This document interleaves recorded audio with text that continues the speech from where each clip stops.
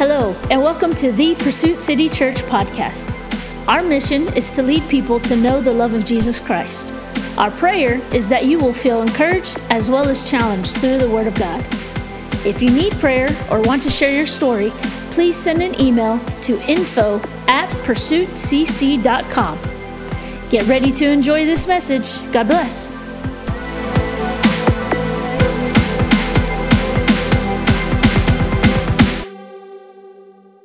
I want to talk to you this morning about baptism. This was not my planned message. I had a whole different message ready yesterday. And then when we decided to do this, I said, okay, we can talk about baptism because it still pulls from the same story we were going to read. A little bit of information about baptism I'll go through quickly. First of all, baptism is not a ritual. It's not something we do because we're supposed to. Baptism is a sacrament. And anything that is a sacrament is sacred. And anything that is sacred is necessary. Anything that is sacramental, anything that is sacred is by nature supernatural. You can get healed. You can get delivered. You can get completely transformed by doing two things in the church: taking communion and getting baptized. Because they're not rituals. They're sacraments. They're sacred. They are supernatural. So this is one of those events in your life that is life-changing. And for those of you who may not understand, sometimes you might need to do this more than once in your life. I myself have been baptized several times. You know why? Because every now and then I need a new life change. Can I get an amen on that? Amen. It's funny that you'll hear some people talk about you only need to get baptized once. Yet every time they go to Israel, they're getting baptized by somebody in Israel. And you know they already been baptized before. So don't tell me you only get baptized once. This is something that you do when you need a life change. You need a supernatural encounter with God. You need something to shift in your life. Baptism is one of the primary ways that we connect to the cross. Jesus actually called his cross a baptism. If you were to go do some more digging, you would find that there is more than one type of baptism in Scripture. There's baptism in water. There's baptism of fire. There's baptism of the cross. There's baptism in the Holy Spirit. Can I get an amen? There is more than one type of baptism, but the baptism we're talking about this morning is the baptism of water. It connects us to the cross. It connects us to grace. And without the cross, grace has no power. We need the cross, therefore we need baptism. Without the cross, you can't even preach about the blood of Jesus. The cross is connected to the blood. Grace is connected to the blood. Baptism is connected to the cross. It's all connected.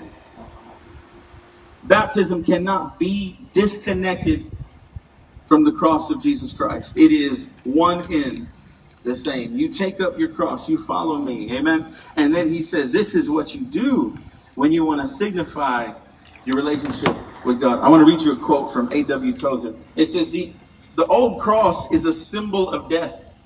It stands for the abrupt, violent end of the human being. The man in Roman times who took up his cross and started down the road had already said goodbye to his friends.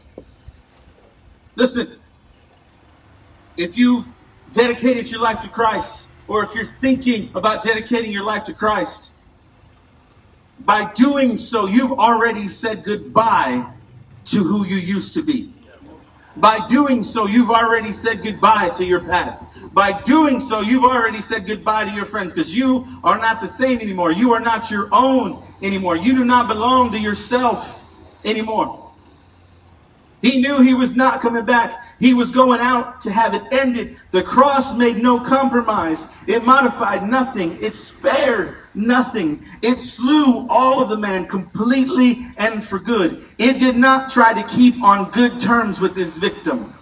The cross has no mercy on its victim. The cross has no compassion for the one hanging on it. It struck a cruel and hard end, and when it had finished its work, the man was no more. And then he closes with this. He says, the cross that saves us slays us. You thought Beyonce could come up with that term. A.W. Tozer said it first. The cross that saves us slays us. In other words, in order to be born again, in order to come alive, you got to die to the old you first. So how does this relate to baptism? Baptism is not something you do because you were told you were supposed to do it in order for you to fulfill your Christian duties or requirements. In the church, we've done a great job of getting people to do things they don't know enough about. We've done a great job at that. We don't even know why we're doing it. We just know we're supposed to do it. But I'm here to tell you this morning that baptism is a picture of drowning. Follow me. Baptism is a picture of drowning. The cross is a picture of death. That water trough right there is a picture of death. Funny side story. Long ago, at our old 3100 South Alameda location, somebody donated a huge 12-foot pool, circular pool, so we could do baptisms. I thought, man, this is awesome. Went and picked it up in like Beeville, drove it back, unloaded it. I don't know who was with me. Ramon, were you with me, Ramon? Somebody, was it Ramon? I don't know. Somebody was with me. Oh, David Franco. David Franco, if you're watching, God bless you, brother. David Franco was with me, and we were trying to blow up this 12-foot pool. And I said, you know what? Maybe we should test this thing. We filled it up with water. Water all over the floor. We said, what is going on? There was holes in the newly donated, slightly gently used pool. There was water all over the floor, so we pulled it out. We started sealing up all these holes. Man, nothing was working, man. We literally flooded that first floor. About 3 inches of water in the sanctuary. Good thing it was concrete back then. And we said, what are we going to do for baptisms in the morning? We said, we're going to have baptisms. And so here we go. We're scrambling. We've had a lot of these events in our church days where we had to scramble at the last minute. So don't think this is coincidental. This is how it goes sometimes. I remember that Sunday morning, I said, you know what? I'm going to go to Tractor Supply. I ran over to Tractor Supply and I said, hey, I'll take that one. How much is it? I don't even know how much it was. I said, let's go. Let's take it. And that's where we got the water trough. This was not supposed to be our baptismal. We had a 12-foot pool that was supposed to be our baptismal. That's our new baptismal. But that is the picture of death right there. That is the picture of your old self dying. That is the picture of your yesterdays. There should be no more yesterdays. So I want to read you a scripture. Exodus 14. Last week we talked about the promises of God. We talked about the 4 promises of God. And man, we talked about what God, oh, thank you, God, for that cloud cover. Can you stay right there, cloud? Pause right there. Last week we talked about what God promised he would do. Last week we talked about how God made promises to his people and how those promises still apply to us today. Today, we're going to talk about when God fulfilled his promise. In Exodus 14 and verse 15, it says this. It says, then the Lord said to Moses, why are you crying out to me? Tell the people to get moving. Pick up your staff. Raise your hand over the sea. Divide the water so the Israelites can walk through the middle of the sea on dry ground. And I will harden the hearts of the Egyptians, and they will charge in after the Israelites. My great glory will be displayed through Pharaoh and his troops, his chariots and his charioteers. When my glory is displayed through them, all Egypt will see my glory and know that I am the Lord. Then the angel of God, who had been leading the people of Israel, moved to the rear of the camp. The pillar of cloud also moved from the front and stood behind them. The cloud settled between the Egyptian and Israelite camps. As darkness fell, the cloud turned to fire, lighting up the night. But the Egyptians and the Israelites did not approach each other all night. Then Moses raised his hand over the sea, and the Lord opened up a path through the water with a strong east wind. Then the wind blew all that night, turning the seabed into dry land. So the people of Israel walked through the middle of the sea on dry ground with walls of water on each side.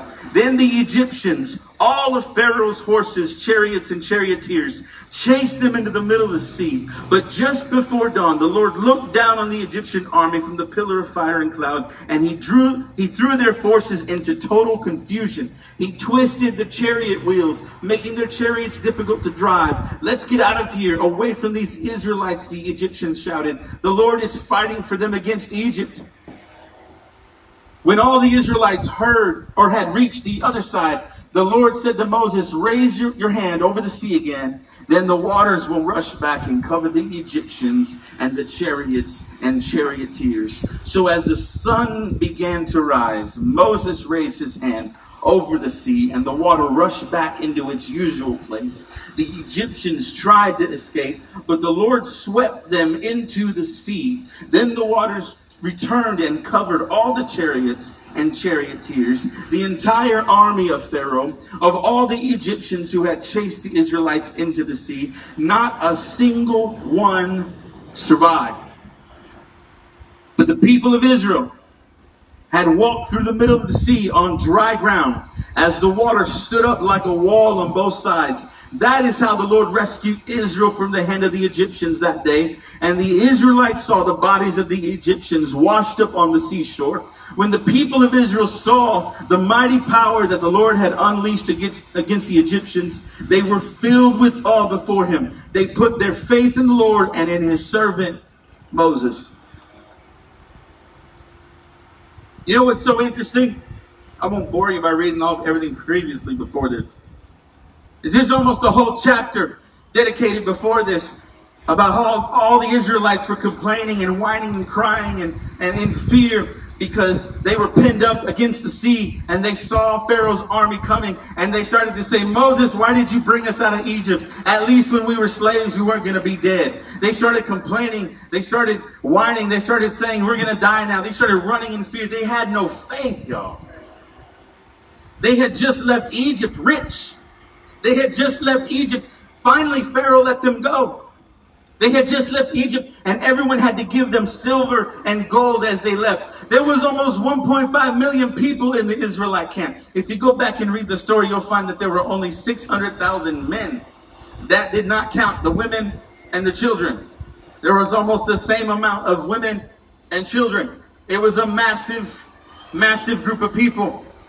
Can you imagine, as a leader, hearing 1 million people tell you how bad you are as a leader? Can you imagine for a second hearing the complaints of 1 million people? Can you imagine for a second feeling the fear of 1 million people?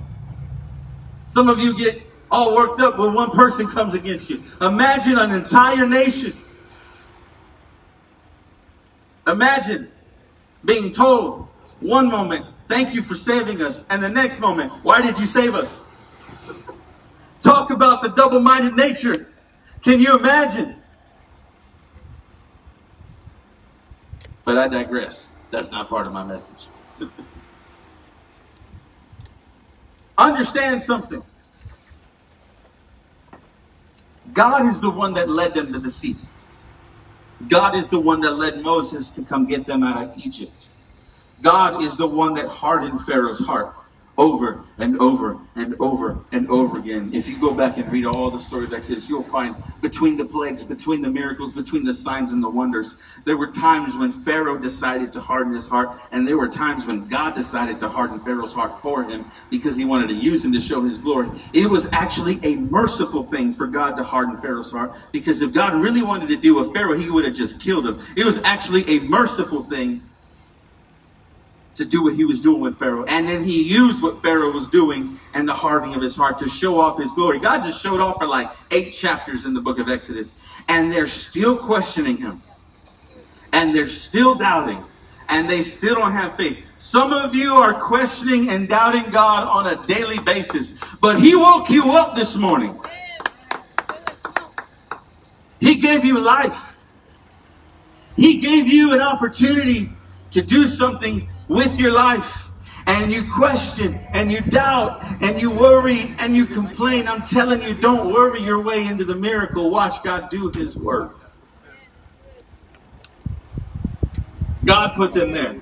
In fact, they were going a different direction. And he told Moses, tell the people of Israel, don't go that direction. Tell them to go camp by the sea. And then when they get there, because I'm going to give you the paraphrase, he even told them, when y'all get to the sea, they're going to be worried because they're going to recognize they're trapped. But that's exactly where I want them. I want them to be trapped because they need to learn how powerful I am. They don't understand yet. They need to understand that when they get delivered, it's not because they're able to do it. When they get delivered, it's because only I'm able to do it. So I'm going to send them into the trap. I'm going to march them into the trap. And then I'm going to show them exactly what happens to their enemies when they follow my commands. So God's the one that sent them there. God's the one that orchestrated that. And then as soon as they could see Pharaoh's armies, everybody starts tripping. Ah! There they come. Now, when Pharaoh rolled, he did not roll with a few guys. The Bible says that he brought his best dudes, his best chariots. He brought the full strength of his military. Pharaoh didn't play. He said, no, I'm going to go get these dudes. These are the dudes building my pyramids. We need these pyramids done by June 15th. And it's almost June. We need to get this done. Tax day is coming, and we need to pay the man.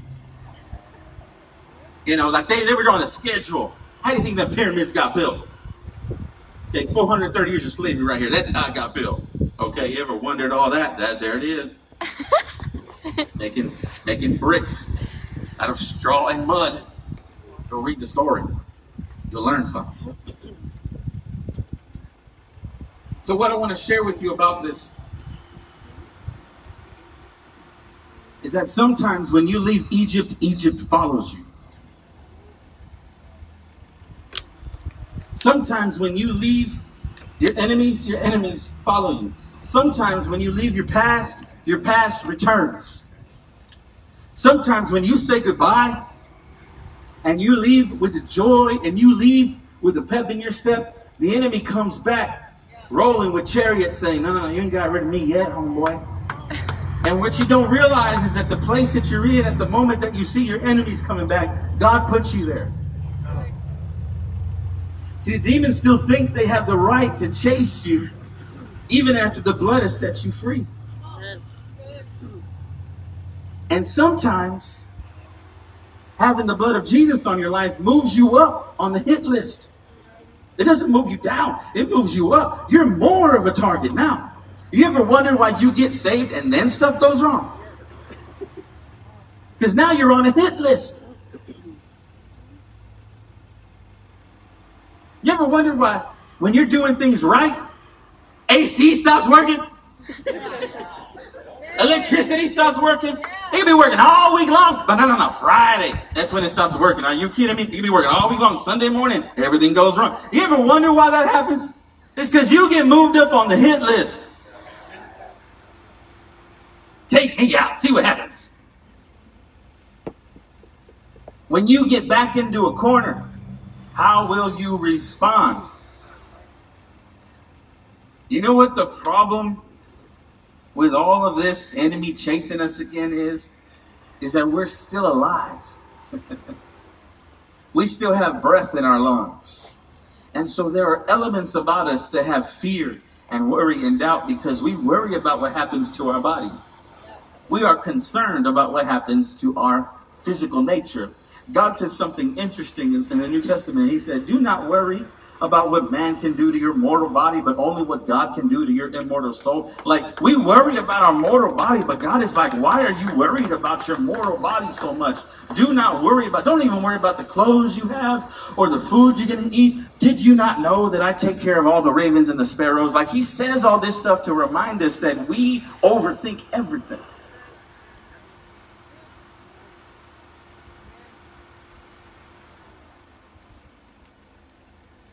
Stop trying to change your nature. Baptism is here for you to drown your nature. You can't change the old you. You have to kill the old you. You have to drown the old you. The baptism is how we defeat our enemies. The baptism is how we say goodbye to yesterday. Baptism is how we say, I'm not the same person I used to be. I'm not the same me. Matt of 2010 is not the same Matt of 2020. And as rough and crazy as this year is, I'd rather be here today than me from 2010. You see, get a picture of it. Because this whole story of them marching through the Red Sea is a picture of a baptism. God leads them to the water, pins them back up against the water. Pharaoh and his army comes. All of Israel starts screaming, Moses, what are you doing to us? And then God says, all right, time to lift your hands, Moses. The waters part. And the Israelites march through the sea on dry ground. They go through the water. A supernatural encounter is going on. Walls of water on their side. I'm sure they saw Nemo and a shark on the left and the right of them. I mean, they had walls of water surrounding. They weren't even getting wet. Dry ground they were walking on. Hey, y'all ain't here. Y'all ain't awake. I said they saw Nemo. Where David Rondon at? You know what I'm talking about. What's up, David Rondon? He said amen. He said amen. What's up, amen? See, I got an amen from Facebook. Y'all need to catch up in here. Y'all need to catch up. They're walking through the sea on dry ground. And the water stayed. It's there. And when they get to the other side, by that time, Pharaoh and his whole army is inside of the Red Sea. They're chasing after them. And as soon as the steps on over to the other side, you see God say, okay, one more time, Moses, lift your hands. Can somebody say, lift your hands this morning? Amen. What did Moses have to do to get the miracle? Just lift his hands. What did Moses have to do to defeat his enemies? Just lift his hands. What did Moses have to do to see complete deliverance? Just lift his hands. And so when he lifted his hands, there he goes. You see the water drown his enemies. This is a full baptism for the Israelite nation. On one side of the Red Sea, they are slaves. On the other side of the Red Sea, they are fully delivered and set free. And in the process, God took out all of their enemies. They don't have to worry anymore. They don't have to complain anymore. Nobody's chasing them anymore. You want to get rid of your enemies? Get in the water. You want to get delivered? Get in the water. You want to get set free? Get in the water. This is a beautiful picture of a pure baptism, where they went in one way and they came out another way. They went in with one mindset and they came out with another mindset. They literally saw God take care of all their enemies. I believe with my whole heart that when you take a step of faith, like getting baptized, you are taking a step towards a new you, a new season in your life, a new reality in your life, and a life where you get to say goodbye to the old troubles the old enemies and the old things that plague you. Now don't think for a second you won't find some new enemies, because Israel did. But the enemies that have been plaguing you, that you have not been able to shake loose of, the issues that you have not been able to shake loose of, the circumstances you have not been able to shake loose of, you can drown them this morning in the water. I'm going to read one more scripture. The worship team wants to go ahead and come back up. It's the book of Colossians chapter 2, verse 6. It says, "And now, just as you accepted Christ Jesus as your Lord, you must continue to follow him. Let your roots go down into him, and let your lives be built on him. Then your faith will grow strong in the truth you were taught, and you will overflow with thankfulness." Capture you with empty philosophies and high-sounding nonsense that come from human thinking and from spiritual powers of this world, rather than from Christ. For in Christ lives all the fullness of God in a human body. So you also are complete through your union with Christ, who is the head over every ruler and authority. When you came to Christ, you were circumcised, but not by a physical procedure. Christ performed a spiritual circumcision, the cutting away of your sinful nature. For you were buried with Christ when you were baptized. Somebody say, buried with Christ. Buried with Christ. And with him you were raised to new life, because you trusted the mighty power of God who raised Christ from the dead. You were dead because of your sins, and because of your sinful nature was not yet cut away. Then God made you alive with Christ, for he forgave all our sins. He canceled the record of the charges against us and took it away by nailing it to the cross. In this way, he disarmed the spiritual rulers and authorities. He shamed them publicly by his victory over them on the cross. Can I get an amen this morning? God said he will disarm your enemies by way of the cross. You have to be buried and resurrected. You get buried and resurrected when you give your life to Christ. You get buried and resurrected when you jump in that water and when you come out. It is a picture of death, burial, and resurrection. Can I get an amen this morning?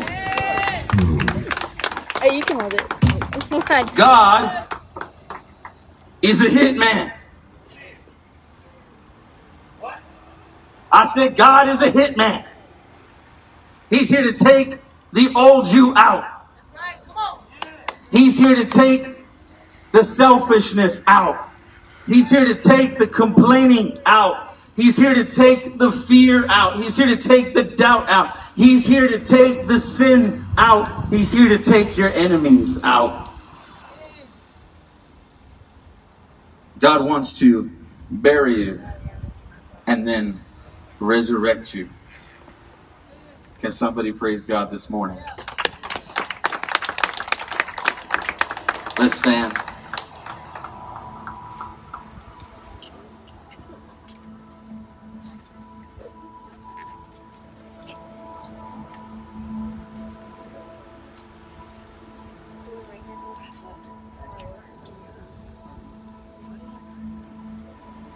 Lord, we love you.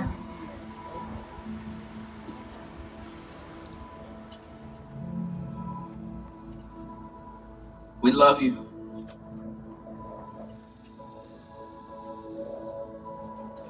And like all Moses had to do, we just lift our hands to you this morning.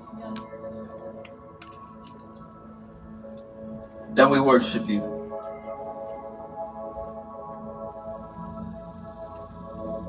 We say thank you for what you've done on the cross. Thank you for what you've done in our place. Thank you that regardless of our circumstance, you made a way Before we even knew that it was possible, while we were backed up against the sea, while we were trapped, you had already had a plan. You already made a way. You already had it all worked out. And so we worship you this morning.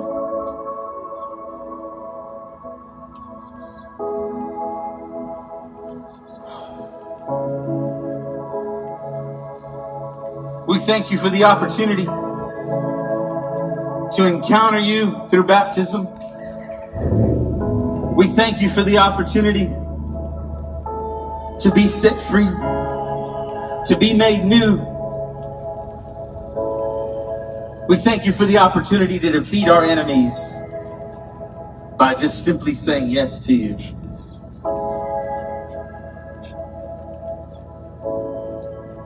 We worship you this morning.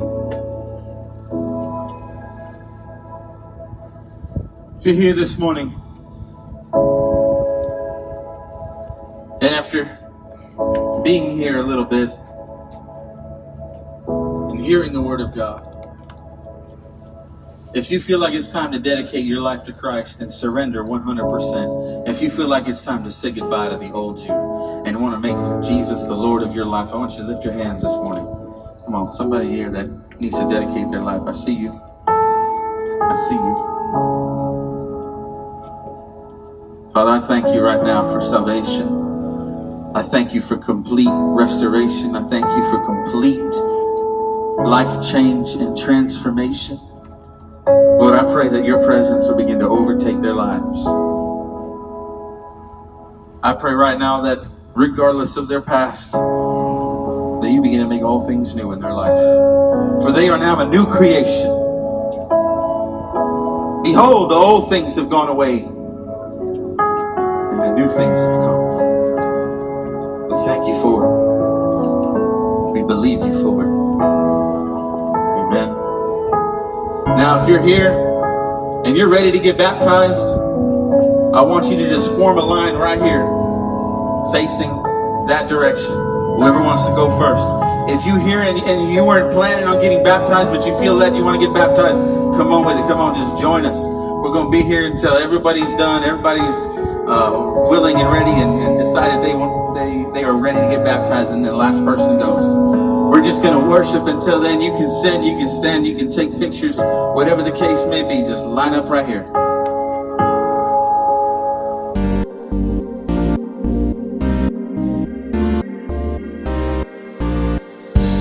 Thank you for joining us this week.